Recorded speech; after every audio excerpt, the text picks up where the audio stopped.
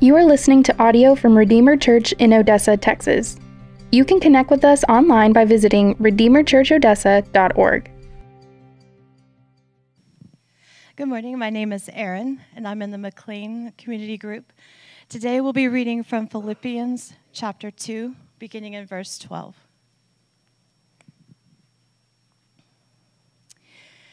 Therefore, my beloved, as you have always obeyed, so now, not only in my presence, but much more in my absence, work out your own salvation with fear and trembling, for it is God who works in you, both to will and to work for his good pleasure. Do all things without grumbling or questioning, that you may be blameless and innocent, children of God without blemish, in the midst of a crooked and twisted generation, whom you shine as lights in the world, holding fast to the word of life, so that in the day of Christ I may be proud that I did not run in vain or labor in vain. Even if I am to be poured out as a drink offering upon the sacrificial offering of your faith, I am glad and rejoice with you all. Likewise, you also should be glad and rejoice with me. The grass withers and the flower fades, but the word of our Lord stands forever. It's good to be with you. My name's Tanner House. I'm the lead pastor here. So I thought about my kids a lot this week as I was writing this sermon. And it's because, and maybe some of you parents can identify with this, I live in this tension of wanting to be a fun dad while also wanting my kids to behave and not act like fools. So a lot of times I default towards behavior more than fun. But I'm working on a good and necessary balance there. So my kids are homeschooled, so there is ample opportunity for me to correct them and to train them. And I can tell that with my kids, I can tell when they are being obedient to Kendra and I because they love Kendra and I, as opposed to when they're being obedient because they're afraid of the consequences or they're being obedient begrudgingly. So certainly, I want my kids to obey. I want them to listen to me. I want them to obey. I want them to want to do so. But I don't want them to obey me purely out of obedience sake, but because I asked them to do the stuff, because I'm their dad.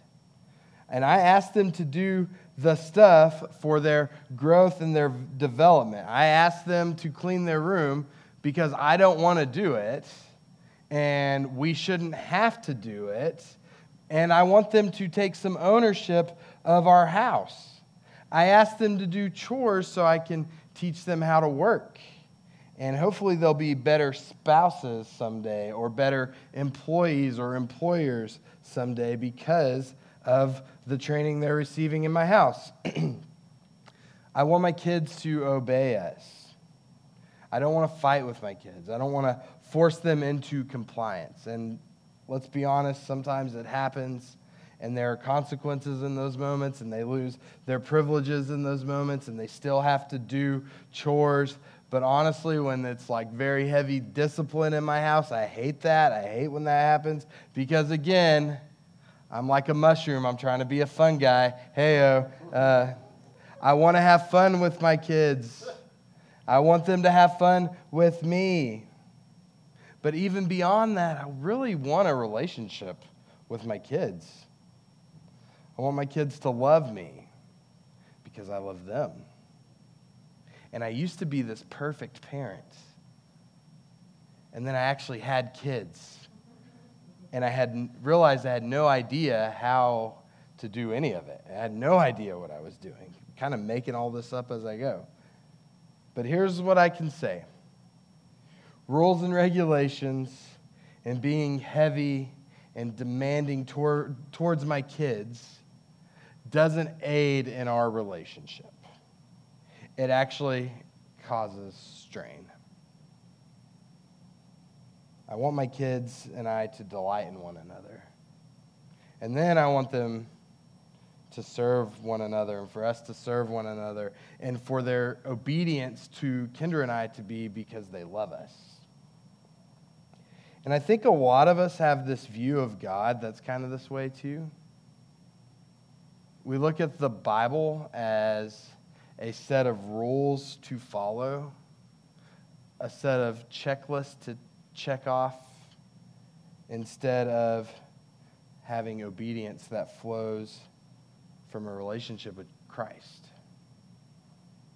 I'm learning a lot about myself lately, and here's one thing that I'm learning. Sometimes I know God's love to me, and yet I feel it in a very generic sort of way. So like, Jesus loves me, this I know, for the Bible tells me so. But I don't always feel that, right? I could say it, I can tell you about it, but functionally, my feelings about God and Christ and myself are tied to my performance. Jesus loves me until I sin. Jesus loves me until I don't read my Bible or pray today. And then Jesus is disappointed with me. This I know, even though the Bible doesn't say that to be so. That was good. Y'all didn't laugh. I think, though, if we would allow the truth of the gospel to get down into our hearts, we would see that God's love for us is not based on our performance. It's not based on what we do.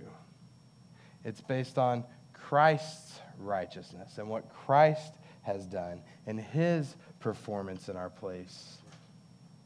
I think if we would allow that to get into our hearts, then we would feel set free to follow him in love and in delight and pursue faithful obedience, because he does love us, and he loves us in spite of us.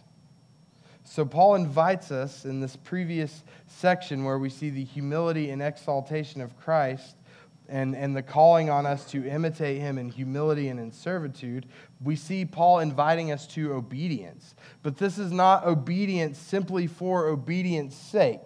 This is not obedience rooted in the compulsion and obligation of I should be doing this, I ought to be doing this, I shouldn't be doing this, I shouldn't feel this way. But rather, this obedience is a response to our salvation that leads to worship and it leads to delight. So I just want us all this morning to consider how greatly loved we are by God. And may this great love just propel us forward in delightful and willing submission to Jesus. So I just want to ask that we all, including myself, just approach this text with open hands and a humble posture. And let's pray before we dive in. Lord Jesus, we need you. Show us our need for you. Lord, show us that our sonship as adopted sons and daughters is not anchored in what we've done or what we will do or what we're currently doing. Lord, that because of the cross and resurrection of Jesus, you don't see sinful, broken people, Lord. You just see us through the blood of Christ. So may we be set free from feelings of fear and guilt and shame and condemnation. And just get to walk in delight. Lord, help us where we don't believe that.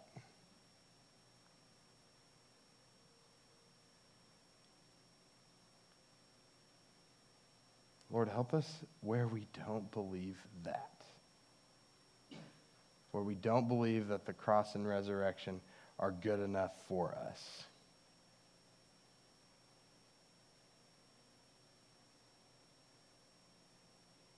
Call us to faith.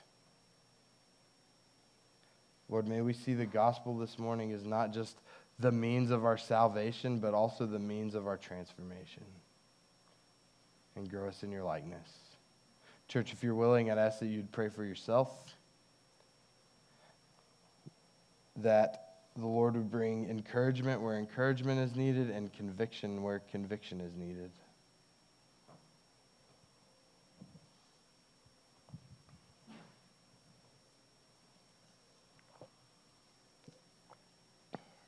Lord, we love you. Help us to love you more. Lord, we trust you. Help us to trust you more. It's in your name we pray, Jesus.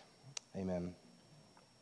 Philippians 2, beginning in verse 12, the Apostle Paul says, "Therefore, my beloved, as you have always obeyed, so now, not only as in my presence, but much more in my absence, work out your own salvation with fear and trembling." I've said this before, it's super cheesy, I will say it again. Paul starts with the word therefore. Growing up, my pastor used to have a very helpful Bible study phrase he'd say, anytime you'd see the word therefore, you should stop and see what it's there for. Whatever it takes, man, that's in my head for forever. So Paul starts with therefore, so we should look back and see what it's there for. Paul is connecting for us preceding verses to this command. This is the story with the application, if you will. So in verses 5 through 11, we're giving a picture of Christ's humble obedience. We're given a picture of Christ's submission to the will of God, even to the point of death, even the shameful death on the cross. Paul exhorts this church in Philippi in a very pastoral fashion by calling them his beloved. He says, "My beloved, my friends, my children in the faith, as Christ obeyed, you too obey." Because remember, not only do we see a picture of Christ's death, but also we see a picture of Christ's reward. Christ has been given the name that is above every name. Christ Jesus, God himself, is exalted and enthroned and is Lord of all. So submission and obedience for the purchase of our pardon from sin's penalty is our only appropriate response. When you look at the preceding verses of 5 through 11 of chapter 2, and you see Christ's humiliation and his exaltation, our only response then should be worship. Because Christ went to the cross, and Christ rose. And so Paul is calling this church. He's yearning for obedience from his friends in this church. They started out well, and he's encouraging them to continue, even though he is not physically present with them. So the implication is that the Philippian church's motivation to obedience cannot be motivated by Paul's physical presence. And it can't be motivated by the fact that, or it can't continue only when Paul is around. But that obedience is in response to Christ. It's a lifelong obedience. Our faith then, church, so the implication for us today, our faith can't be tied to our spouse. Our faith can't be tied to our systems or our churches or our circumstances. We can't continue on in obedience until life gets tough or until, we're squeezed by the world. Our faith must be anchored in the Word of God in the empty tomb of Jesus. Yeah. So Paul is telling them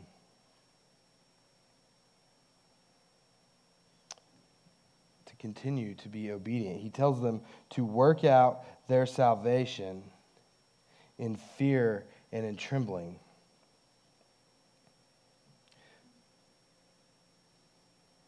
Paul is telling them to digest their salvation.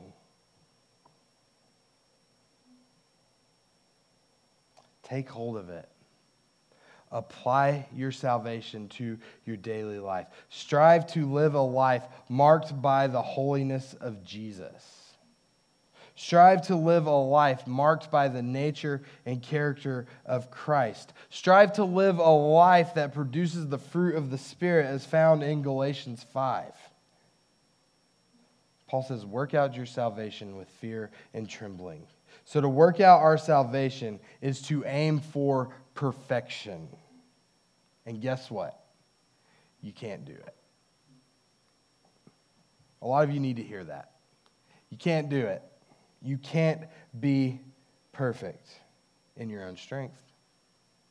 You can't be perfect. You can't do this in your own strength. You can't do this apart from the Word of God and the work and the power of the Holy Spirit in your lives. And this is the same power then that raised Christ from the dead. The language here that Paul is using is saying, continue to work out your salvation, meaning that believers are saved. At salvation, we are saved for all eternity. Yes.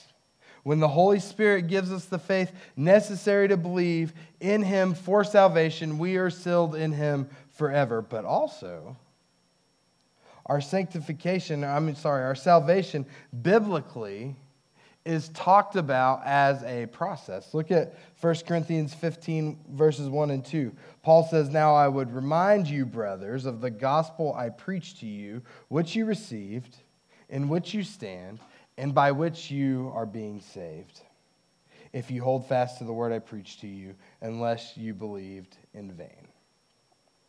So Paul here is speaking of salvation as an event that has been accomplished in the past,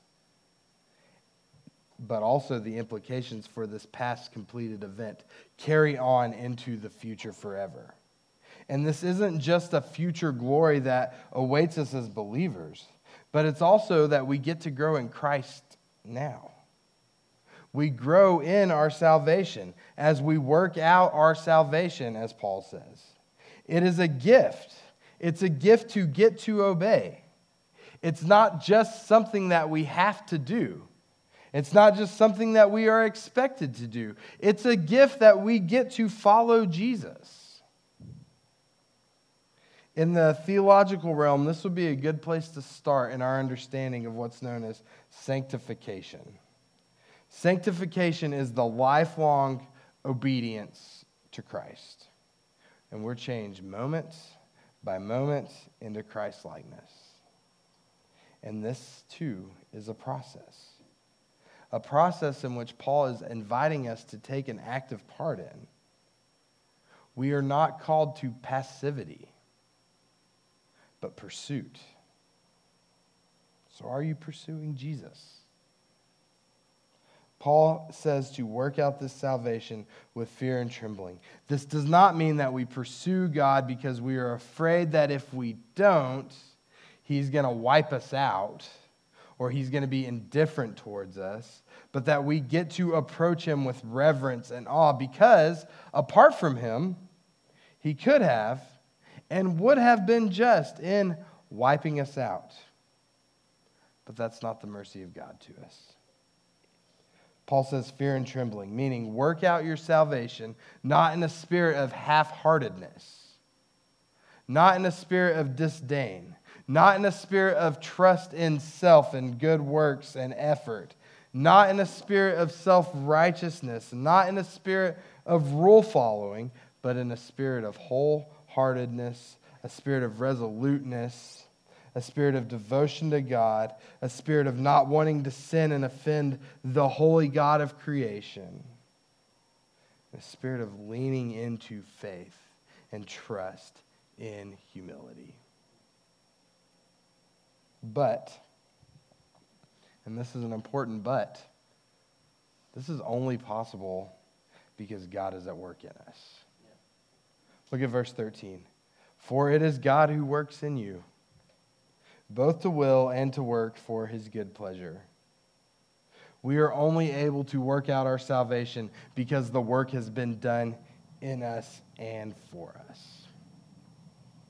We're only able to work out our salvation because the work has been done for us in salvation. And what a comfort, right? God has worked in us according to His will and according to His pleasure. It is God who is the infinite source of love for His church and the infinite source of strength for believers. And because of this, because God is our love and God is our strength, that can cause us to work out our salvation without fear. without fear of failure, because it's God who makes this all possible. We are set free from our own self-imposed standards that we place on ourselves. These standards that say, I have to be good enough. I have to earn enough. I have to earn God's love. I have to pursue His favor. This frees us from that standard, because guess what? You can't be good enough. And yet God's love is with you. And His love is with you with a love that is unearnable in yourself. You cannot earn this love in yourself. The work has been done for you, and God's love is in you because it was according to His good pleasure to work on your behalf. God works to not only amend your sin-sick condition, but He also works to bring your heart to delight in Him.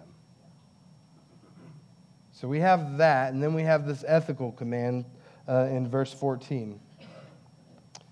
It says, do all things without grumbling or disputing. The other translations would say complaining.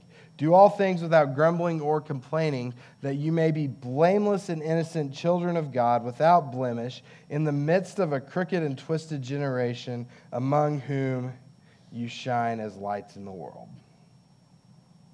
This feels a little abrupt to me. Hey, work out your salvation in fear and trembling by not being a complainer. It would seem reasonable to me that Paul would say, hey, work out your salvation with fear and trembling by growing in Bible study and growing in prayer and living like Jesus. And all that is true, right? You learn more about the person and work of Jesus through the Scriptures. You learn more about who you are in Christ through the Scriptures. You get to know Christ through prayer and the Scriptures. And as you lean into the nature and character of God, you grow in Christ. But Paul says, work out your salvation. Don't grumble. That's really interesting. When you consider the church at Philippi, they're struggling with disunity internally. They're struggling with petty differences that are causing these rival camps or factions to develop, and the witness of the church is being compromised. We're called to glorify God in all that we do. And it's really hard to glorify God when you are complaining. Grumbling and complaining is the language of our culture. Sometimes it looks like being a gossip about someone. Sometimes it looks like fighting with someone. Sometimes it looks like being critical of your job or your boss or your school or your teachers or your parents or your kids or your spouse or whoever it is you're interacting with on social media. Does that cover all of us, or should I keep going? Our president, our politics, whatever it is, grumble, grumble, grumble all the way to the bank. And listen, it's not just y'all, because I complain a lot about a lot of stuff. Interestingly enough, today, I have this sentence in here. Sometimes church doesn't go the way I want it to. Irony of ironies, I'm preaching on complaining right this second. Sometimes also it's just hard to love my wife and my kids appropriately. And unfortunately, Christians, it may be more of a character trait of mine or of yours. And what else? Maybe even worse. Like, I tend to minimize it. I tend to minimize my complaining. I tend to feel entitled to my complaining a lot. It's like akin to blame shifting a little bit. I complain about somebody that I feel like has done something to me instead of assessing my own heart in the situation. Here's what I've learned. What I tend to fill up my life with generally affects my gratitude and my contentment levels. So I'm like almost 2 years clean on social media. Again, this is just me. This isn't you. I've said you do you, little sparkle around social media. Whatever is between you and the Lord is great. Social media was not good for me. I found myself that the more exposure I was giving to social media, the worse I was as a complainer. And occasionally I will intentionally, accidentally, whatever, end up on Kendra's social media, and then I start being critical of all these fashion influencers that are so I have to quit looking at social media. And when over the last few years, as I've noticed, I'm far less critical of people when I'm not on it. I'm far less anxious, which has been good, and I'm far less discontent. Not grumbling as much. That's a little free stuff for you guys. But when we're tempted to grumble, when we're tempted to complain, as we all will be, grace for you, we must return to the gospel as the source of our joy. Because think about what we discussed last week. Because of Christ's completed work on the cross and through the resurrection and his exalted ascension, we are raised. We have been raised. We will be exalted. We are exalted now, and we are seated with Christ. So we are far better off than we deserve, Christians. And when you understand your position in Christ as a child of God, you have no reason to grumble or complain. When you submit to Christ, even in temptations to grumble and complain, we operate out of our salvation. And our salvation looks at us through the blood of Jesus and says, we are holy. We are blameless. We are set apart. Contentment instead of grumbling is a missional calling of the church. When we have replaced our practice of grumbling and complaining with gratitude, we reflect Christ. We reflect Christ, who could have grumbled and complained as he was suffering in our place. And yet he endured in joyful submission to the Father. We don't deserve this grace. We don't deserve our adoption. We don't deserve our sonship. We deserve hell and death and the wrath of God, but he has given us himself. We are sons. And so now our conversations and our dispositions should be worship and delight as we model contentment and obedience. This perseverance in the face of struggle is a mission and a message. As the great theologian Rihanna says in agreement with the Apostle Paul, shine bright like a diamond.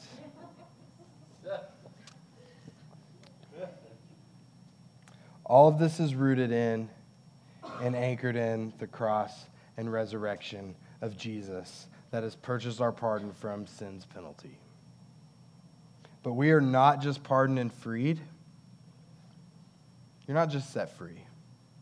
As good as that is, you are not just set free. You are fully known by God. You are adopted. You are loved. And the text says that's because of the work in us that we may become like innocent children. Meaning, the grace that we have been given by God makes it like we have never, ever sinned in the first place. Meaning this, forgiveness from sin is really just the beginning of the blessedness we receive, because not only do we receive forgiveness, but we receive sanctification, which is also a gift to us because it means that Christ is at work in us as we endeavor to grow in him. Let's look at verse 16. Paul says, holding fast to the word of life so that in the day of Christ I may be proud that I did not run in vain or labor in vain. Even if I am to be poured out as a drink offering upon the sacrificial offering of your faith, I am glad and rejoice with you all. Likewise, you also should be glad and rejoice with me. Paul is saying to them, hey, hold on to Christ, because it may be a bumpy ride on this side of eternity. The church is facing persecution from the outside, division within, and Paul is telling them to cling to Christ. Persevere unto the end. Paul says that even if he is martyred for his faith, but the Philippians are holding fast to Christ, then he would say, worth it. Sign me up for that martyrdom, is what he says. This is the Christian life. Springing from faith and dependency in God, we can rejoice in the midst of suffering and persecution, because our life then and our conduct can flow outward from a faithful position in Christ, from love in Christ. Paul says he's willing to be poured out for the sake of others in obedience to Christ and Christ's example to us. It is faith in action in the midst of trials. Paul can rejoice, even facing death, because the Philippians are following Christ. And he's happy and he's content, even though he may get executed any day now. He's happy, he's content, because he's done what God has called him to do. And he's aided the Philippian church in their faith. And he has seen that they have surrendered their lives to a life with Christ. This leads to Paul rejoicing as he invites them to rejoice with him as well. Because as believers, they will now experience all the blessing and benefit and joys of being Christ's children. So the question that this text leaves us is this: how do we live a life that reflects the hymn that precedes this text? So let's look at that together real quick. Back up, if you're in your Bibles, Philippians 2, we'll begin in verse 6. It talks about Christ. Jesus Christ, who, though he was in the form of God, did not count equality with God a thing to be grasped, but he emptied himself by taking on the form of a servant, being born in the likeness of men, and being found in human form. He humbled himself by becoming obedient to the point of death, even death on a cross. Therefore, God has highly exalted him and bestowed on him the name that is above every name, so that at the name of Jesus every knee should bow in heaven and on earth and under the earth, and every tongue confess that Jesus Christ is Lord, to the glory of God the Father. So how do we live in light of this? How do we remember Christ and his sacrifice, and Christ and his lordship to us? We remember the cross. We remember the cross and resurrection that has paid for our sins. We remember that the cross speaks forgiveness and grace and mercy to the least deserving sinners. We remember that Jesus has not only purchased our pardon and paid for our penalty, but that God in Christ has adopted us as sons and as daughters, and we are now his children. We remember that Jesus is Lord, and one day we will reign with him. We remember that Jesus is Lord, and we submit to his lordship, but we do so out of thankfulness and humility for the most undeserving gift of salvation. How do you rejoice? Because Jesus is Lord. How do you rejoice in the midst of sin and struggle? Because Jesus went to the cross. And how do you rejoice in the midst of fear and uncertainty? Because the tomb is empty. We rejoice because Jesus lives. And we rejoice because he is reigning and ruling for all eternity. So submit to him. Follow him. Let's pray.